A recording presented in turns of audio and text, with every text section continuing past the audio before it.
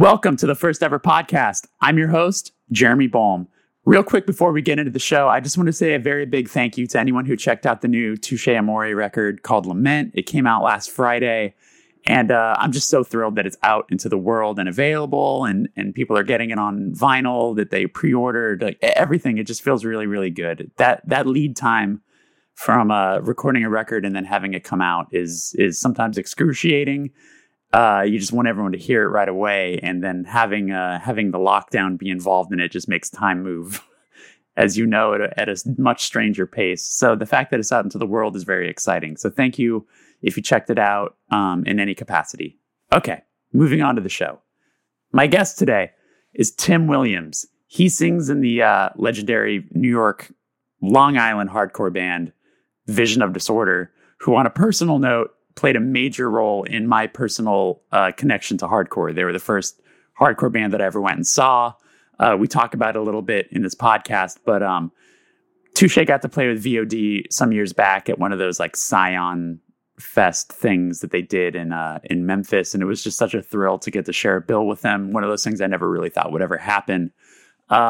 So Tim coming on the show was a thrill. I've never really had a conversation with him outside of cornering him in a Starbucks in Memphis and letting him know how much his band means to me. But I was so thrilled he came on the show. He's a really, really sweet guy, very, very open. Was really cool to hear a lot of the things that I've always kind of wanted to know since I was a kid. And we kind of walked through so much of it. His time on Roadrunner Records and just basically his journey as a front person in a few different bands at this point, between VOD and Blood Simple. And he wanted to have me let everyone know that he actually is going in the studio in November to record a new project that he's been working on. So that's super exciting as well. Thank you so much for being here. If you're a fan of VOD, fucking strap in. This is cool. If this is your introduction to VOD, I highly recommend checking out some of those records. The self-titled record and Imprint are just perfect records, if you ask me. She's just absolutely perfect. So this is the first ever podcast. This is my conversation with Tim Williams. Thank you for being here. Here you go.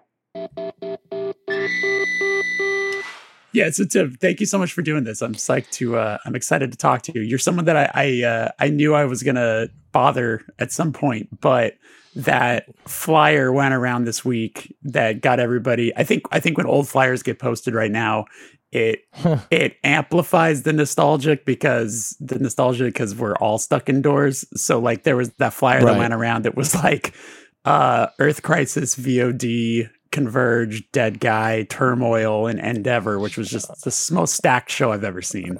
Yeah, imagine that today. Oh my God, that is quite a bill. You know, I'm happy to be here. You're definitely not bothering me, and it's all good. I appreciate it. Yeah, and then I think the VOD band account posted the video clip from it, and that then amplified it even further, where it was like, oh my God. Jesus Christ! What a better time right there. Do you remember that show much? You know, I don't really. You know, needless to say, there were a lot of good shows, a lot of stacked bills that were done, and I'm not the most social media person there is. I know that we just started an Instagram account, so I have been paying attention, but I'm not like one of those people who I don't like to be on my phone all the time. So I don't know. I don't remember it. Is that an easy answer? Yeah. And also bless your heart for being able to do that. I feel like especially right now is when everyone is getting fully addicted to the internet or their iPhones, because what the fuck else are we doing? What are you doing to fill your time? Me, I try not I try not to be on my phone. I get out of the house a lot. You know, I exercise, I ride bikes, I build stuff, I paint. Oh, that's wonderful. I write, you know, a lot of writings and music. You know, yeah, we've been inside for a while, but we've been getting out too. You know. Sure. Are you on Long Island right now? No, I actually don't live on Long Island anymore. I haven't lived on the island for quite a while. You know, I actually live in the Bronx. Oh wow, okay, nice. Yeah. When did you move over there? No, it's great. Well, I moved into the city in like 2000, and I was in Manhattan for a while. Then I was in Brooklyn, and then about 5 years ago, I moved up here. Okay.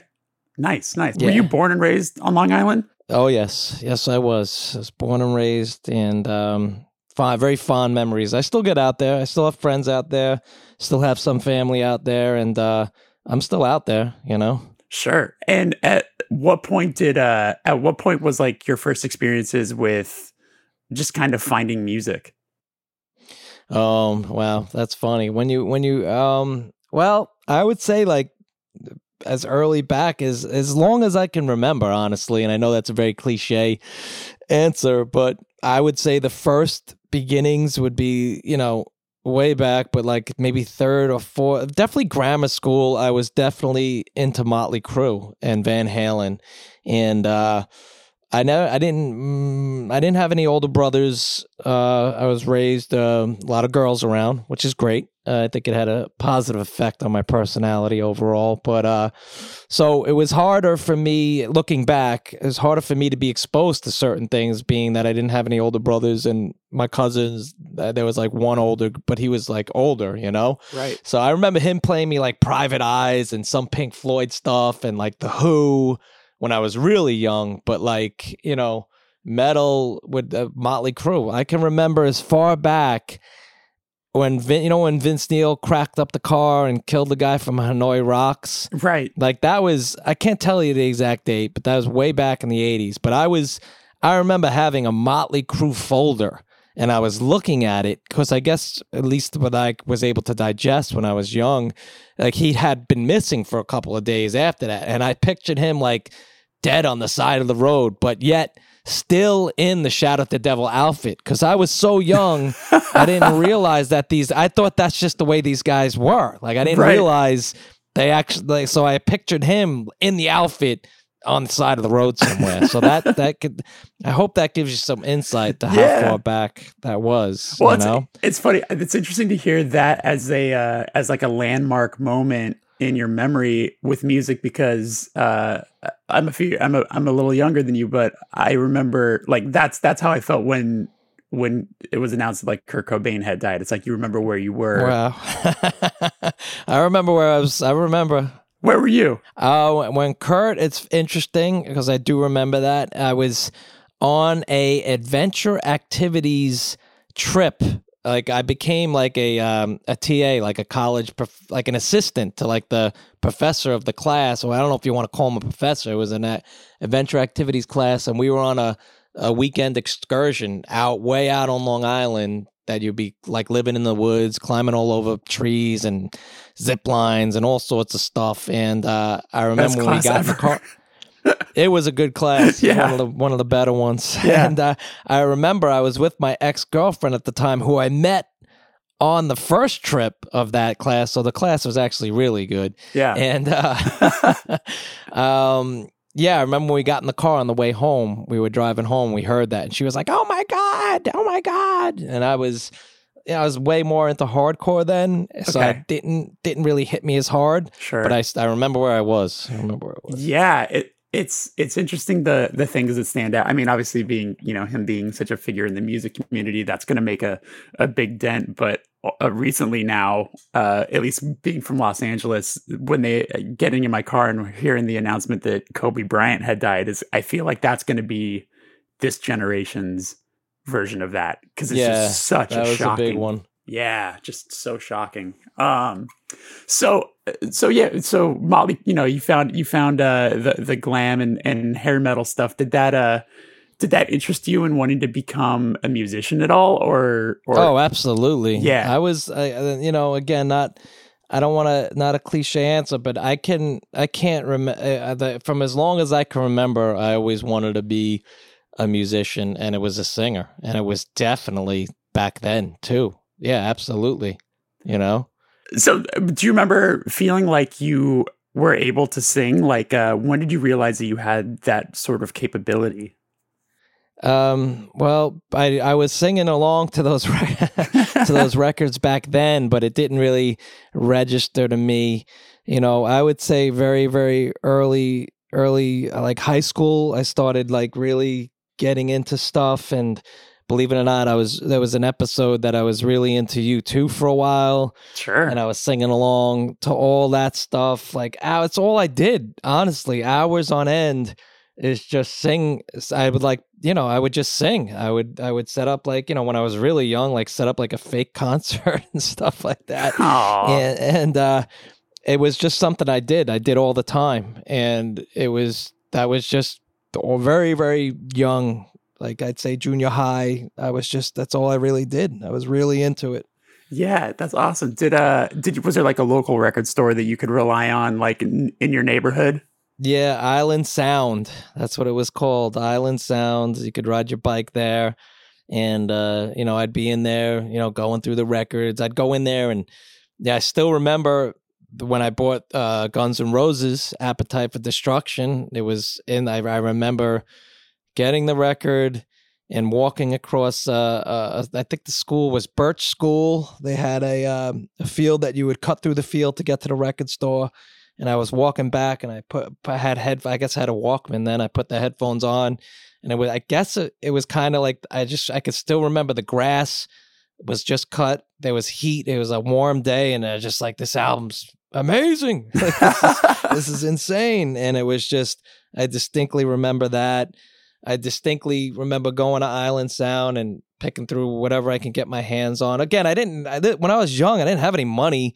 My parents weren't really into buying me records, so most of the stuff I got was from, like I said, the kid who exposed me to my early rock and roll stuff. His name was Chuck Palateri. He was I don't know if I should say his last name, but my neighbor Chuck, and that was my friend's older brother, and he was the one at that young age giving me all this music and stuff. And yeah, I remember going to Island Sound and looking at all the posters on the wall, and I had my whole room was covered. There was always at least one band that covered my room. There was definitely a Motley Crue. Every single wall, every inch of was covered with that. And then it gradually changed. I remember, unfortunately, Island Sound closed, so it was a free for all. And the guy had posters on the wall probably 3 inches thick. So as he was giving away and selling everything, and I remember as the weeks went by, the older posters, they would peel the layers back, and I found so many U2 posters, a boy poster, just at least these rare posters, Bono standing in some woods somewhere, and what was that record, Underneath the Blood Red Sky, or something like that? Yeah. That was that one, these amazing posters, and I'm pretty sure I had to pay for them, but worth it. Music was well worth it. Music was there at a very early age. I like the idea of, I don't like the idea of a record store closing, but I like the idea of the wall sort of the different scenes being revealed by section as the posters continue to come down. Yeah, it was truly unreal, because that place was there forever, and so many record stores, it closed, and, sure, unfortunate. Yeah. Wait, do you remember what year that probably was? That would have been, if we're talking early 90s. It's hard. It wasn't. It was before it was probably around the Tower Records times. Sure, yeah. It would be the early 90s, because I'd be in ninth grade. Yeah, that makes sense. And yeah, it would be the late 80s, early 90s, probably 88, 89 or something like that. It's funny, I guess, if you were to really sort of, dig deep into the thought of it, but if you were to kind of look at you as an artist and think about how you loved, obviously metal in that capacity, but also had a deep appreciation for U2, I feel that kind of informed how you then approached hardcore music, with the style of what you guys went for, with it being so deeply melodic but also still so heavy at the same time. Yeah, there's a big story behind that, obviously. I had a lot of influences, early on. Like I said, it was Motley Crue and Twisted Sister. This is when I'm super young.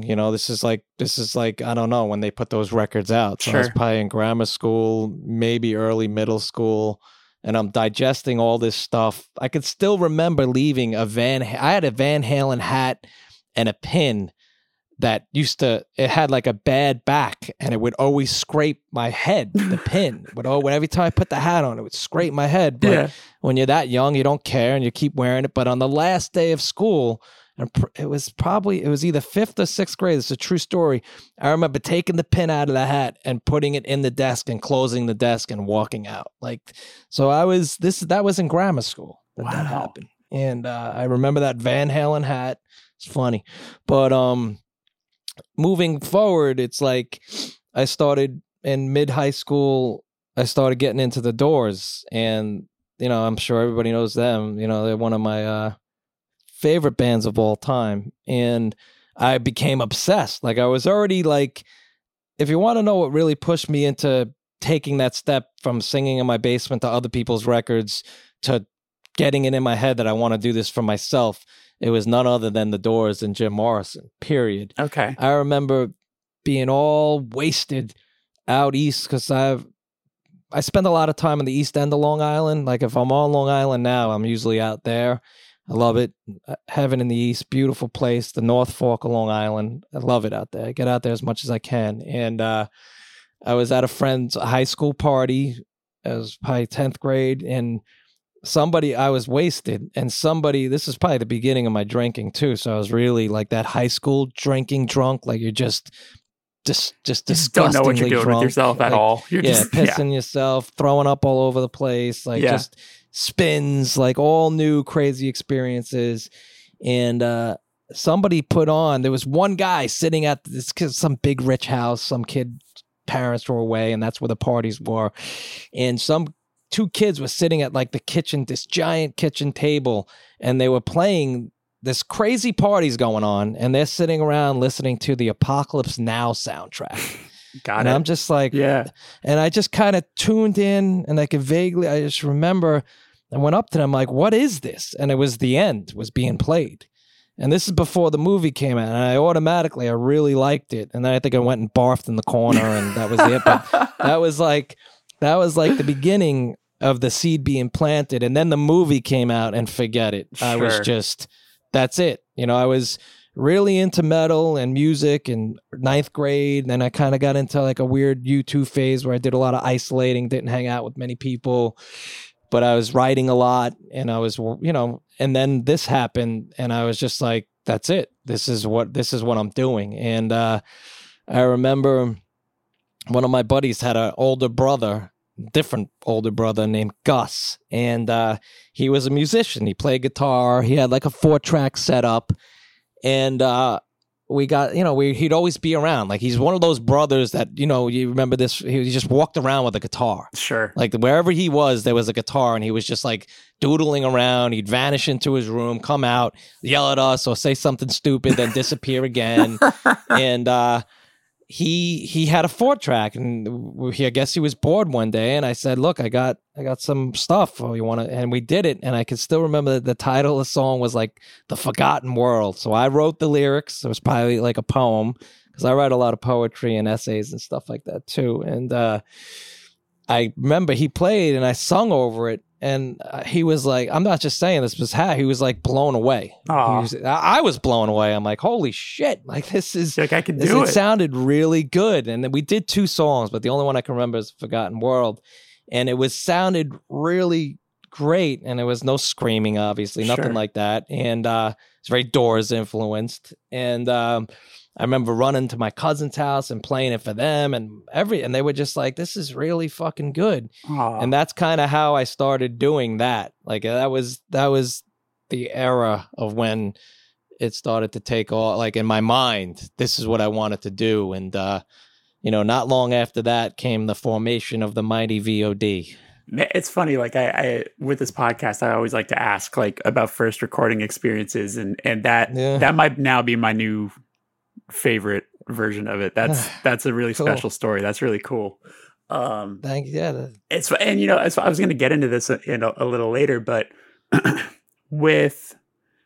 was a total metal kid, and then it was a situation where pre-internet, so I'm buying up everything on the labels that I liked. So that's how I ended up finding VOD, because I was a big metal kid. So I was listening to Sepultura and Fear Factory and all these sorts of bands. So then like I bought the self-titled record just on a whim because it was on Roadrunner, and I didn't realize it was Right. like I didn't know yet what hardcore was.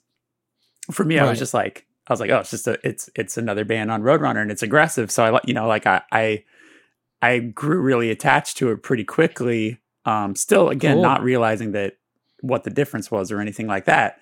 And I think what converted me, because I've been really thinking about it since this podcast became a possibility. You know, I start to really sort of think deep on the guest and like what, you know, the importance in my life that the guests have had and all this sort of stuff. But I think what changed my direction to sort of not necessarily abandon metal, but turn my way is because you were singing about things that felt very thought out and genuine, and there was a message. And also, like, as silly as it sounds, like, you can make out what you're saying. You know what I'm saying? It's like the words are very cool. You can decipher what you're saying, which going forward, like if I really like, that's the band that I play in, like that's always kind of a comment that people make. It's like, oh, you can understand every single word, even though you're yelling. And I think if I'm really going to dwell on that, it's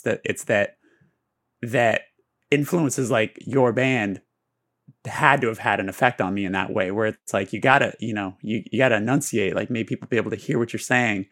And I think that stood out to me pretty drastically, where it was like, okay, this guy's not just singing about, you know, generic metal things, you know, just metal lyrics. You know, I know there's definitely bands. Sure. There's definitely bands that actually sing about real shit, but like, you know, especially what I was listening to at that time, I don't think there was a lot of it. So my question is like, who were you? You've mentioned you wrote essays and poetry and things like that. When did you find an interest in that? Because clearly you're a deeper thinker than a lot of people. So what was the influence there? Where did that come from? Again, I wasn't like the best student in the world, but early on in high school, you know, I would always do like pretty decent in like English stuff. And I would write a lot. Again, getting into the doors, that opened up a lot of it, and it just taught me to like, there's a whole nother world. Like there's just so many possibilities that one can express themselves. I'm kind of just going to go with this, because sometimes maybe later in life or when you're younger, people are very impressionable and they get like locked in and they feel like they can't do anything else because somebody's gonna like dog them, or they're shy about going elsewhere. But very early on, I was just into writing. It made me feel good, and it just made me feel like it was something I could do and something that I was decent at. And very importantly, especially when it comes to like a poem or a lyric, it didn't take, at least in my mind at that time, it didn't take that much effort. Like you could I remember sitting down up against a tree and I'd like read a little bit of a book, and then I'd have a little pen and I'd write like a couple of lines. And then what I'm getting at is like, it was a more immediate gratification. And for me and my personality, that's how I thrive. Like I need to be able to see a result relatively quickly, or there's a really good chance I'm going to lose interest and move on to something else. Whether or not that's a strength or a weakness, I don't know. It's worked for me so far. So, did you ever end up putting anything like that out, or was it just for yourself? I did do some stuff. I don't know if anybody can find, but early on, as I got into, I did do a little college, and again, VOD started getting, at least what we thought, pretty big as I got into. It was like late high school, very early college, and it was kind of like what I was saying before. Like I would go to school, and I wasn't really good at much except for like science.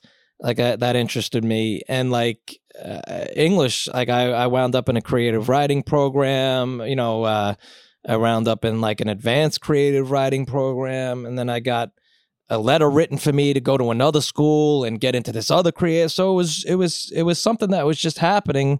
I guess some people were just seeing it. It was more short form. Like I'm not into novels or anything. I don't have the attention span for that, but it was cool. And that's kind of how the writing stuff happened. And yes, I read like Kerouac, and I read all the beatniks, Hunter Thompson, Henry Miller, Arthur Rimbaud, like those writers, T.S. Eliot, all of them really read to me. Like when I read that stuff, I really, really like digested it and felt it and got into it, you know? And a lot of that probably played out in especially the earlier lyrics, you know? And I'm going back to what you're saying about, the instant gratification. So I like you, like I'll write poetry between records as a way to keep my creative brain, or just my brain moving, just in general, just to do something. And for me, poetry has always felt like there's less on the line, right? Because when it comes to lyrics, it's like you're writing lyrics and then in your head, you're going to have to perform these songs for however many years you're going to be in this band, right? It's like, so you work extra hard to make sure the lyrics are everything you need them to be. And it's like, you can pine over them and you can, rewrite and erase and rewrite and start over and blah, blah, blah, and drive yourself kind of crazy. But do you agree that poetry, even though someone might not ever even see it, it's just sort of like, there's less on the line. So it feels more like a quick exercise to just get something out, whether it's good or not. It's just like, it's out of my head and here it is. And maybe you can come back to it later. But is that what kind of kept you going with that? Yeah, definitely. Because again, I can carry around. I remember going on long, isolated hikes all over these beaches on Long Island that had these crazy cliffs and stuff. And I would just bring like a marble colored notebook and just walk around, and I'd sit down and write a couple of things and just move on. And maybe some of them would become part of a song. Maybe that would be it. And it's just off in a book in my attic somewhere covered in dust that maybe I'll never open again, But when it comes to stuff like that, and like you were saying, in between touring and stuff, yeah, that's all very important stuff. And a poem is a shorter exercise for sure. I guarantee it'll be better if you went back to it and revised it, Right. But sometimes you don't have time or you lose interest. But you have to keep the creative juices flowing, and sometimes it's maybe you don't want to go scream and shout with a band because you just did that for 3 months, or you did it for 15 years and Right. you just don't want to do it. But at least in my personal experience, the creative, it always finds a way out. Like, it's like, I got to do something, I build a lot of things. Like I said, I'm a carpenter by trade. So I'm always making something, whether it's in my shop or I'm down here working on a song, in more of like a studio setup. You can't mix the two, too much sawdust, but it's something I take great pride in. And it's something that it helps my mind wander and just go on ease. I'm just kind of focused on one thing, and I'm not worried about everything else crashing down on my head in the world, or do I need to be on social media or not? I'm focused with some weird low oldie station playing, sanding a piece of wood for 2 hours. And that's something I find, very, very gratifying, That's incredible. I mean, I've joked that my goal in life is to be Forrest Gump have a house out in the middle of nowhere and just mow my lawn all day. That sounds like the fucking dream. Just throw in some headphones and sit on a lawnmower. This is the dream. I'm curious. So you find the hardcore scene.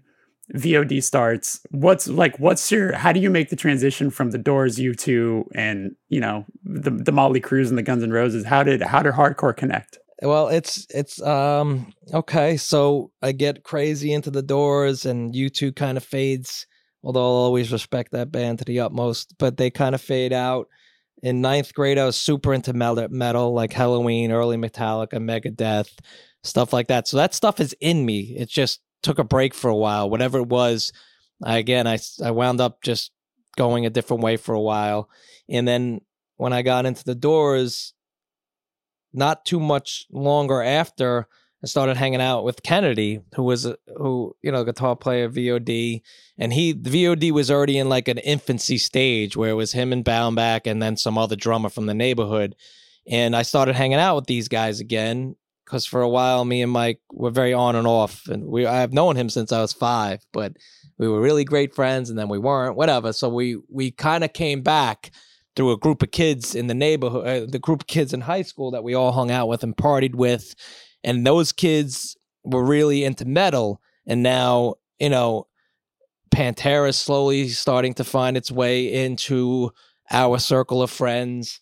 Sepultura, all these crazy bands, and especially one of my other friends, he was really into like any band, like any heavy band. So some of it I heard, I was just like, like I wasn't into it because the singer just wasn't doing it for me. Like some like Cannibal Corpse type shit or something. Yeah, something. I remember even one morning, like it was a big party. There's a lot of partying going on. It was a big party.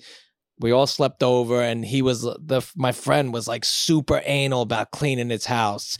Needless to say, he wound up being a Marine, but he was like super OCD maniac, and he'd be like scrubbing the floors, like just cleaning every inch of this house while we're all still passed out in the basement.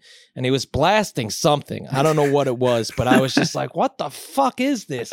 And I was just I'm like, it like turned me off to like metal for a couple of months. I was just like, what the fuck is this? This sucks. And again, I was still pretty into the Doors, but metal was starting to find its way. And like I said, VOD now, by then, you know, we were now in a garage band state where I was in the band. And, you know, an interesting story with, you know, and Pantera, I need to say, was a very big part of our story. And now that same friend who was blasting that horrendous music, like on another weekend, was playing Pantera. And I was just like, now this I can fucking get into. What the fuck is this? And that was it. Like, there's riffs. That was it. There's now true riffs. It was riffs. The vocals, everything was just so amazing, and it was vulgar. It wasn't Cowboys. Yeah, and it was I was just sold instantly. And by then, like I said, I just started to get into what was VOD, and I got in doing an audition of The Trooper. Like that was the song that got me into VOD. Like they're like, yeah, come down, try out maybe these songs. We'll see how you do. And I went down and I did that, and that was it. I was in. And it was funny because, the Doors were still around and very prevalent. And they did find like those melodic vocals. That's the main reason why there was a lot of melody and maybe different lyrical contact in the early VOD stuff, because there was still a very, very heavy-handed Doors influence, and it's kind of just happened. It wasn't really thought about. It wasn't planned. It was just these guys would play the songs, and I would just scream over them or shout over them, because I didn't really scream yet, and I would sing like these melodic vocals, and we had a couple of original songs, and then as I was getting deeper and deeper into Pantera, needless to say, I started to feel like, we were kind of heavy. We were a thrashy early garage band, and I'm starting to sing along to like Pantera stuff. And I can still remember to this day, By Demons Be Driven was like the first song I actually screamed. Okay. And that was it. I remember going to rehearsal that day, because then, life was very easy and you didn't have any fucking responsibilities whatsoever. So you could just jerk off with your friends all day and play music in their parents' garage. And that's exactly what we did every day, all day. At that time in the 90s, Roadrunner Records was kind of doing everything. They had, if you look at the, obviously, but it's like you look at their discography at that time, it's like they were batting 1,000 because they were putting out Sepultura records and Fear Factory and Machine Head and all that. But they also at that same time still seem to have their toe dipped into a lot of the New York hardcore stuff. Because they were doing Biohazard and Shelter and all those sorts of bands. Did you what was your initial reaction with that coming your way? Were you just like, oh my God, we're doing it? We're officially Roadrunner in? And all that? Yeah. We were, by the time the Roadrunner thing started to happen, VOD was pretty big, and again, I always say what we thought was big, because I don't want to sound arrogant or anything, but we were doing pretty good.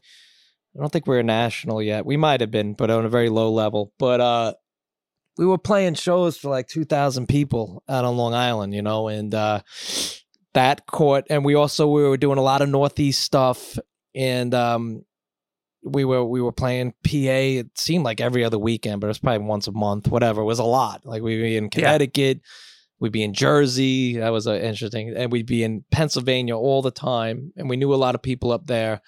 And we played a club called the Mantis Green with Shelter, because I guess Shelter came back. It was a long time ago, but Shelter came back for a little while, and they were doing shows, and we played with them. And Ray Capel came up to me, whatever, after the show, and was like, "You guys are really fucking great, and I have this imprint on Roadrunner, and I would really like for you to come in and talk to us." And we were like, "Holy shit, that's amazing!" And yeah, of course, we knew all the bands that were coming out on Roadrunner. We were just like you. We listened to every band we listened to. More times than not, we're into that. And of course, when you're that young, no experience in the music business, like, you know, not to trail off too far, but it's like there were, at least where we were standing, there wasn't, at least anybody we knew in our immediate circle wasn't really punching through to that level yet. So I don't even know if we had management then. I mean, probably not. Why would you? No, we're getting into this fucking Shark Tank that is Roadrunner. Yeah. And we had no idea. And needless to say, we were extremely excited. We thought we had it made. We're like, this is it. You know, we're signing our deal. It's for X amount of records. We're going with this big time, with this producer.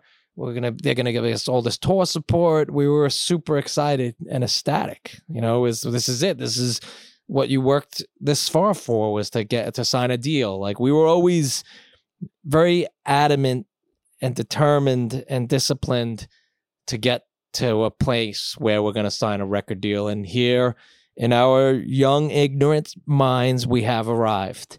And I think Ray's imprint was Super Soul. He took us into the city. At this time, we're all still living on the island. You know, he met us at the city, took us to this restaurant that we thought was fancy, but it's like the Dojo.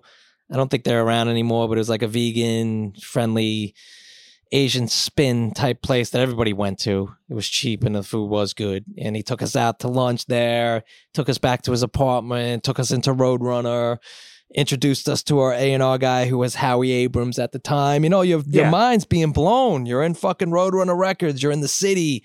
You turn around and fucking Max Cavalera is walking down the hallway. And oh man, I dig your band. You're like, this guy's got fucking tattoos on his neck. He looks fucking, what the fuck? You know, and it's it was a very exciting time. And what do you call it? The honeymoon phase? Sure. And we were very excited. It was great. And the world was like our oyster. So you did that record with Jamie Locke, who was definitely like a very much like New York hardcore producer at that time. I mean, I know he did. Sure. It was fun. I was looking him up last night, and I was like reading more about him, and I was like, everywhere says like, you know, multi-platinum gold selling record. And I'm like going through, and I'm like, none of these records that I know went platinum. Like, then I was like, he did that Marky Mark record. He did some interesting stuff. No doubt. I was looking through it. I'm like, wait, it says gold and platinum selling record. Like, I was like, did those Madball records go gold? Like, what? What is the one? And then I was like, oh shit, I see. It's Marky Mark. That's what's up. Like, that's sick. Good for that guy. I'm sure that was an exciting experience though, going in with him and probably feeling like you got to come up with something real important and real strong. And it's funny. I'm sure this has come your way at least once or twice in your life, but there's certain like attributes of records of that era that always stand out to people when you're talking about different hardcore records or whatever. But, you know, like for Snapcases, you're going to talk about the snare drum sound on Progression or something like that. Right. But the Green Drop, give me talk to me about the cover for like 2 seconds. Where did that come from? It's almost like a 2-second story. Okay. You know, the Green Drip, you know, we had finished the record. Again, we're a bunch of kids. A record took a really long time. I don't want to, you know, we could talk about it, but that wasn't really a question. Yeah. But the record took a while. It was our first real recording experience. It took a while. Yeah. Anyway, so time was ticking. they're like, you guys got to get us a cover, blah, blah, blah. We're like, oh God, we don't know. And we're kind of like, we're young, we're partying, we're rocking around all these different parties and playing shows. The shows are packed. We're like on our way up. Things are very exciting. So we were kind of like, I wouldn't say we slack, but we were running out of time for a cover. And they're like, you guys got to get a cover. And we were just like, all right. And so me and Kennedy, we went to the local library and we just started going through books. Yeah.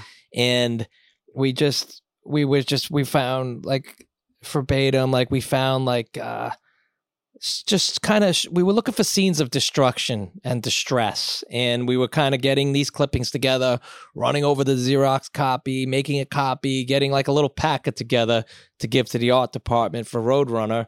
And I believe the infamous green drip came off something like just some flyer somewhere that we just kind of saw.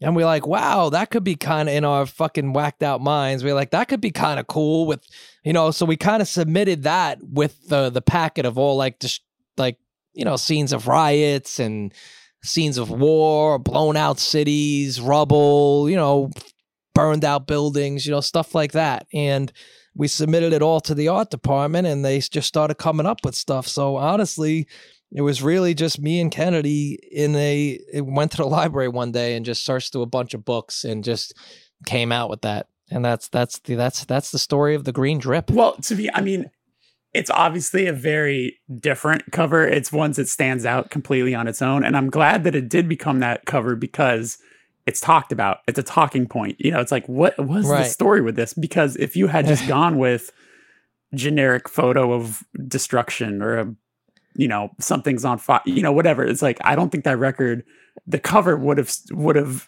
been ingrained in all of our heads. You know what I'm saying? Like everyone knows that album cover, so props to the art department for at least, maybe thinking about that or whatever. And props to you guys for choosing it. Cause that was definitely the right move. And then, so we have to jump to Imprint. So it's funny when I was looking at all your records, every record you guys did had a very interesting, cool, or very specific producer, which I think is great. That's one of my favorite things about, when you're looking at a band's history where you're like, every record they did a different producer up until now, and every single producer you've ever worked with are some very good names or very cool names from all these different kind of backgrounds or worlds, So doing that record with Dave Sardy, I don't even think I realized you did it with him. And that's a really interesting guy because he had such a wild career and he still does. He's done a lot of very, very interesting records. Stuff. I think the same record he did your record, he did the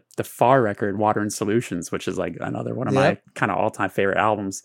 But I gotta, I'm sure you've talked about this 100 times, but you talking about how much Pantera had such a massive influence on you. I mean, I can't even imagine what it felt like getting Phil to sing on your record.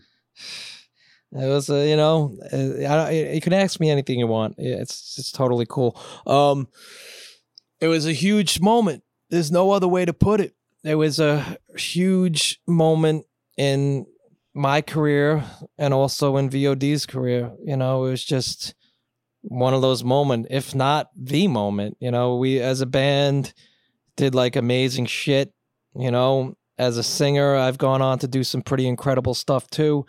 And to get that to happen was just unbelievable. It was a great, nothing but fond memories of that whole experience. Yeah, it was like crazy. It's like it's funny. I actually just submitted. We're doing a bunch of press because we have a new record coming out in October, and like one of the things that they asked me to do, one of these publications asked me to like put together a playlist of whatever I wanted, and what I came up with was like bands that pulled guest appearances that were like kind of big flexes, right?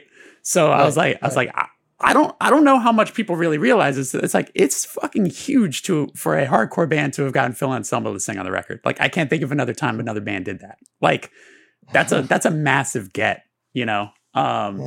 So yeah, that definitely left an impression on me. And it's funny. I don't know that shoot, I'm sure we didn't talk about this when we hung in Memphis, but I worked at a record shop in California here out of high school. I decided to do that instead of go to college. And Cool. my coworker was James Morris from Downset. And we worked. Oh, wow. Yeah. We're, Eh. he kind of became the guy that took me under his wing and, you know, really opened me up and kind of made me a lot more of a comfortable person talking to people and just, you know, whatever. So he regaled me with stories all the time. And he knew I came into work one day wearing a VOD shirt and he was just like, "Are you kidding me? Those are my boys." He's the bass player, Yep. right? James was the bass player down that show. We remember. Yeah, him. big, tall, great white guy. Really great guy. Yep. Yeah. Great guy. And he was, I think, was that, I mean, he told me stories about touring with Pantera, but I'm curious, was that same tour by chance? Like, was it Pantera, Downset, VOD or something? No, Okay. I wish. No, we did the Ozfest with Pantera. Okay. So that's the friendships were developed and fortified through the Ozfest that led to that recording. Although Downset was on the Ozfest, but it wasn't like a 3-band, you know, it was fucking Ozfest. Sure. You know what I mean? Oh, that's awesome. So yeah, it's you do Imprint, and then obviously, you know, the band doesn't ends up kind of taking a bit of a hiatus. You came back, you did the For the Bleeders record, which was I love that you went back and like re-recorded some of that older material and did this interesting thing on Go Kart, which is also, I remember that striking me as a wild label choice, because even though I know they did, you know, some stuff that was like New York hardcore, but they also did a lot of like kind of like Riot Girly stuff, or more like what would be considered pop punk, I guess, of certain things. So that release was super interesting. Did it feel good to go in and kind of like re-record those songs? Because obviously when you do them in the first place, you know, you're in a primitive state of your band, and now you've played these songs 100 times, like, or 1,000 times. Was that like a quick process, do you remember, of just like knocking those songs out? Yeah, but it's a slippery slope. I don't know if you, I'm sure you can identify with it. You know, re-recording old material is always like a slippery slope, because you're like trained to your ear and your mind is trained and almost imprinted, no pun intended, of how a certain song sounds. Yeah. You know, and when you go in and redo it, you're just like, oh shit, is this better or is this worse? And we didn't really have much of that reaction. It's just, it was fine. It went well. It was exciting. We did that at Big Blue Meanie, which Tim Gillis had a more professional studio now at the time, and it was real nice, and he took care of us, and we had a lot of fun going there. He had like a whole room you could chill at, and we had some friends come down, and we were just having a lot of fun. And what I do remember, to answer your question directly, it was cool to re-record the stuff. It was cool to hear it in a bigger sounding room, and just, you know, we're seasoned musicians by then doing that. But what I really liked is we did some of the newer songs on that thing was really fun to track. Like I really liked what I think For the Bleeders is on that. Right. And then there's the other track. I can't. It's, my own title slipping my mind These right things now. happen. But it's I really enjoyed those tracks, and those two. I think it's Adelaide. That's the name of it. 2. Adelaide. And you know, Adelaide. Those not to go too far, of course. Those lyrics were pretty. They meant a lot to me. They were written based on part of our journey, or my journey, through Australia when we toured towards the end of the Roadrunner days on the Imprint record. And so those lyrics in that song have a lot of meaning to me. And it was a good time. You know, there wasn't too much pressure. You know, we were off Roadrunner. It was kind of hard it wasn't the most pleasant split. And we had done a couple of years of serious fucking touring. So this was more of, we're going to give this for the fans, because we weren't yet done yet, but we knew we weren't going to really do anything because we were off a label, and we weren't ready anyway. And so Go Kart, you know, Greg was cool. He was a real easy deal. And it was something that, you know, looking back on it, it was a good moment for the band, you know? This is a total me being a geek question that I've always been kind of curious of. So Glassjaw is one of my all-time favorite bands, and we just the record we just did was with Ross Robinson, which obviously did their record. So like, I know I remember seeing, you thank them in like the on the Green Drop record, they're in the thank you list, and that had to have been when they were straight up teenagers. So do you remember, or did you ever have a conversation with them about going to Roadrunner or anything like that? Or were you still in touch really at that point? No, we kind of, Daryl and Beck, great guys, but we were kind of in different orbits by then. If they had asked us, obviously we would have helped them, because like what I was saying earlier on in the conversation, I'll try and make this quick. Like, we didn't have any guidance. By the time Glassjaw came around, at least they had, if they needed some help, we would, kind of help them if they needed some advice. We didn't have that, and we made some big mistakes, but, funny Glassjaw story is, I still remember, I'll make this quick, Daryl, when I guess he had his first band, Minority Overall, and I still remember Daryl setting up shows for VOD at the Right Track Inn. And I remember going to, I guess, his parents' house in Belmore to pick up like show flyers, and this little tiny wiry little kid answers the door. It was just like, it was like your little brother. It was he's like, here, man, it was funny. And then, to watch what he became and what he has become is great. It takes a lot for me to give kudos to a singer or to like a singer, because needless to say, because I am. And Daryl has grown into become just a brilliant, great artist. Like, he puts out amazing stuff. His voice is incredible, and Glassjaw, they're just a great band. I have nothing but good things to say about them, and it was great to, kind of come up with them. I remember he and I having a conversation once where he actually, I remember we talked about, VOD, because again, just being a geek for all that stuff, and him, citing you is far and away one of the biggest influences in his life vocally and all that sort of stuff. So I'm sure he feels the exact same way about you. So that's easy cool, to say. Cool. We've crossed paths over the years. It's not like I haven't seen him. Sure. It's great. Yeah. I think he guy. lives in Florida now, which is oh, wild. Shit. That I didn't know. I thought he lived in the city. Last time I saw him was like on the street, and like where I used to live in Manhattan. We just like randomly ran into each other. But, sure. Yeah. No, good dude. I saw him we did a festival together a few years back, and yeah, he got married, has a kid, and lives in Florida. Oh, good for him, man. It's crazy. Yeah, time will do that. So time just goes through us. Absolutely. We're just here. Well, let's just keep this one short. So, the band comes back, you signed to TVT, which is now like the major label. Like Roadrunner is a major in its own capacity, obviously, but like there was that wave of bands in the very late 90s, early 2000s, where major labels were like, oh, we could try our hand at signing a hardcore band and see if we can make them, a little more. Lots of labels play that game. Yeah, it was an and we've seen it happen again now. It's sort of happening again right now. But was that experience like going? Because I know you did that record with Machine, who had again another producer with a lot of history and a lot of wild records, from like popular active rock records, but also he did Lamb of God and all that sort of stuff too. Sure. Did you go into that record with the mindset of like, let's do a little bit more of a straightforward thing, a little bit more maybe Alice in Chains, but still have our take on it? Was that like the goal going in, or was that more producer influenced? No, well, I love Machine. He's a fucking outstanding producer. Absolutely. He's I've worked with a lot of people, and everybody's been great, and everybody presents their skill set. Everybody I've worked with has been really great. I don't really have anything bad to say about anybody, and if I did, I wouldn't say it. But Machine was just amazing. He was really great vocal producer. Me and him just clicked.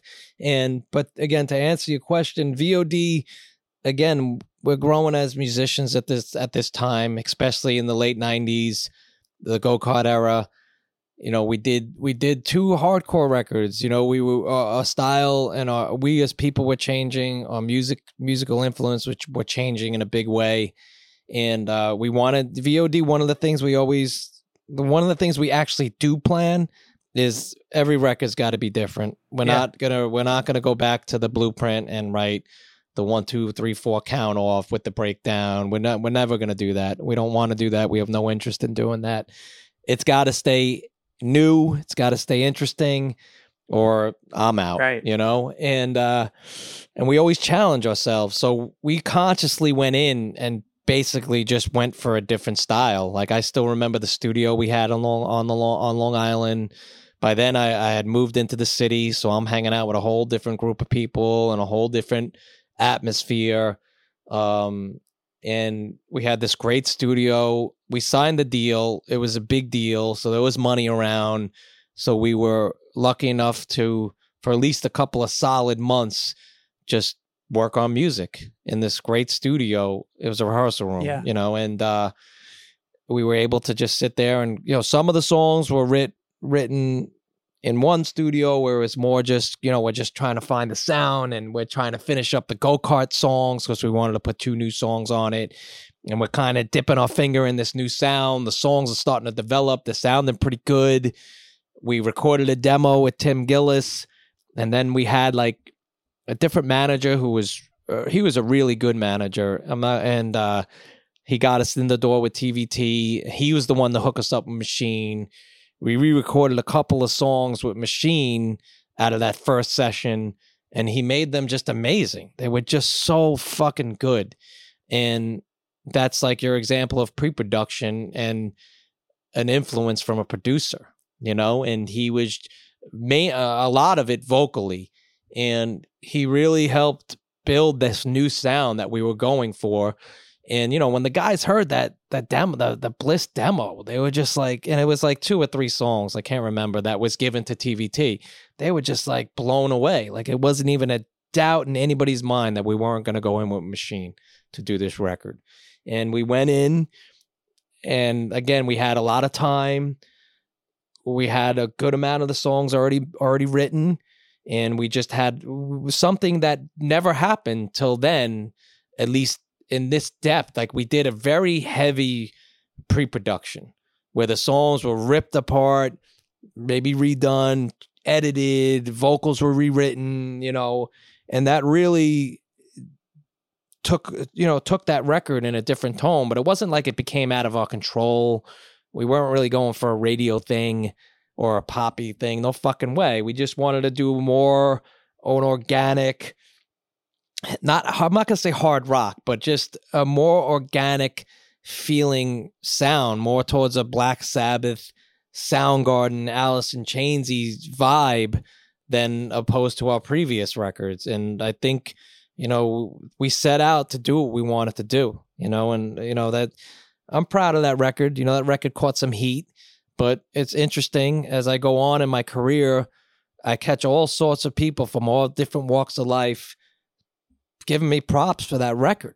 Whereas when it first came out, people were like, "What the fuck is this?" Like, we definitely caught some heat. We caught some heat, but if you're an artist, that's what it is. You're gonna catch heat. And to be honest, like,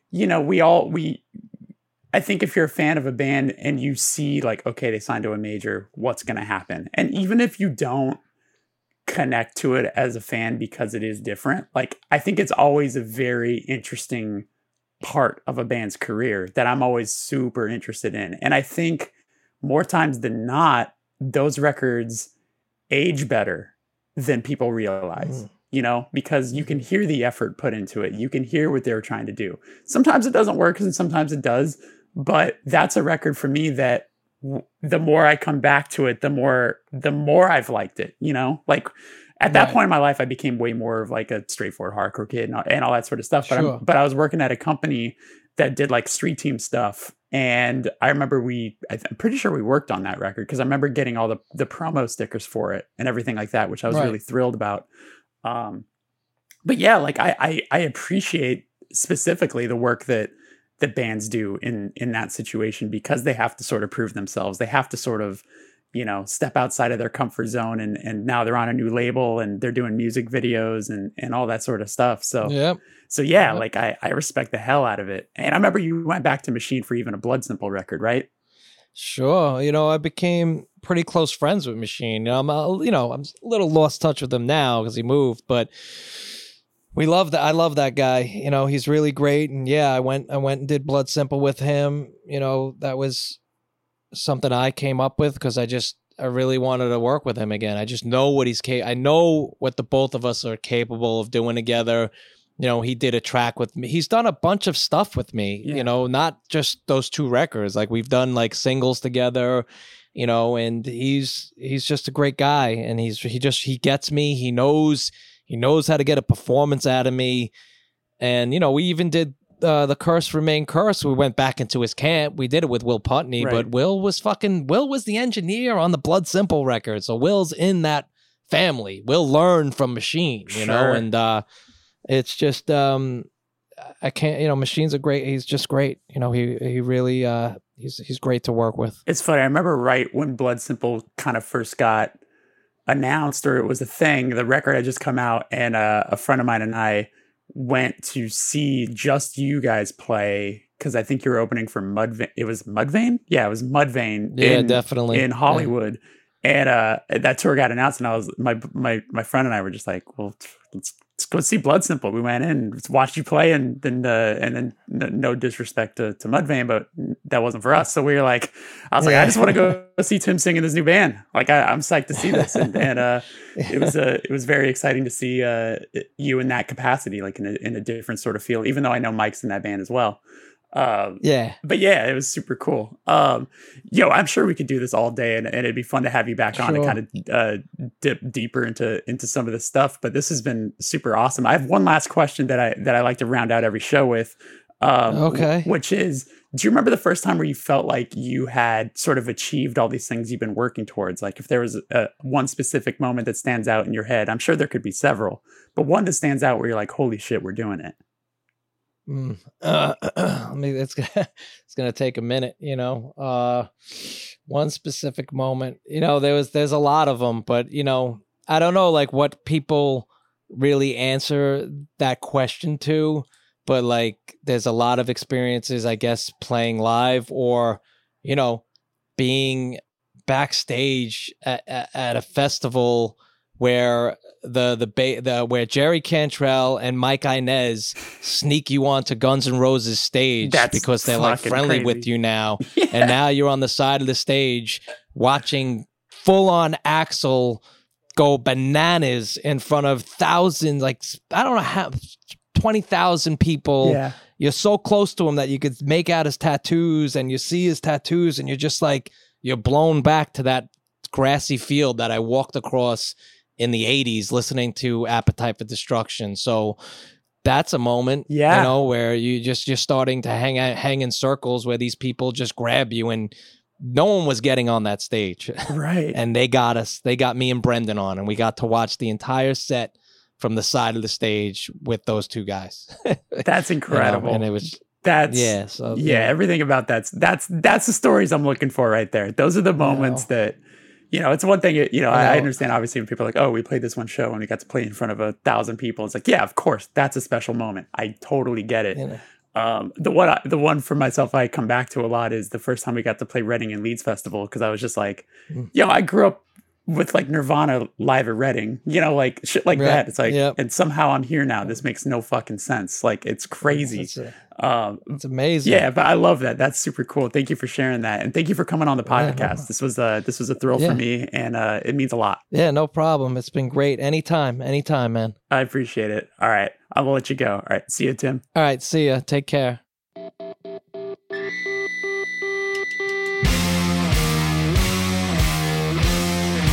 Hey, thanks so much for listening. If you enjoyed this podcast, please subscribe or follow the show on Apple, Spotify, or wherever you choose to listen. And if you can spare a moment to give us a rating and review on Apple, it helps the show gain more visibility, and that can make all the difference. Thank you, and I'll see you again next week.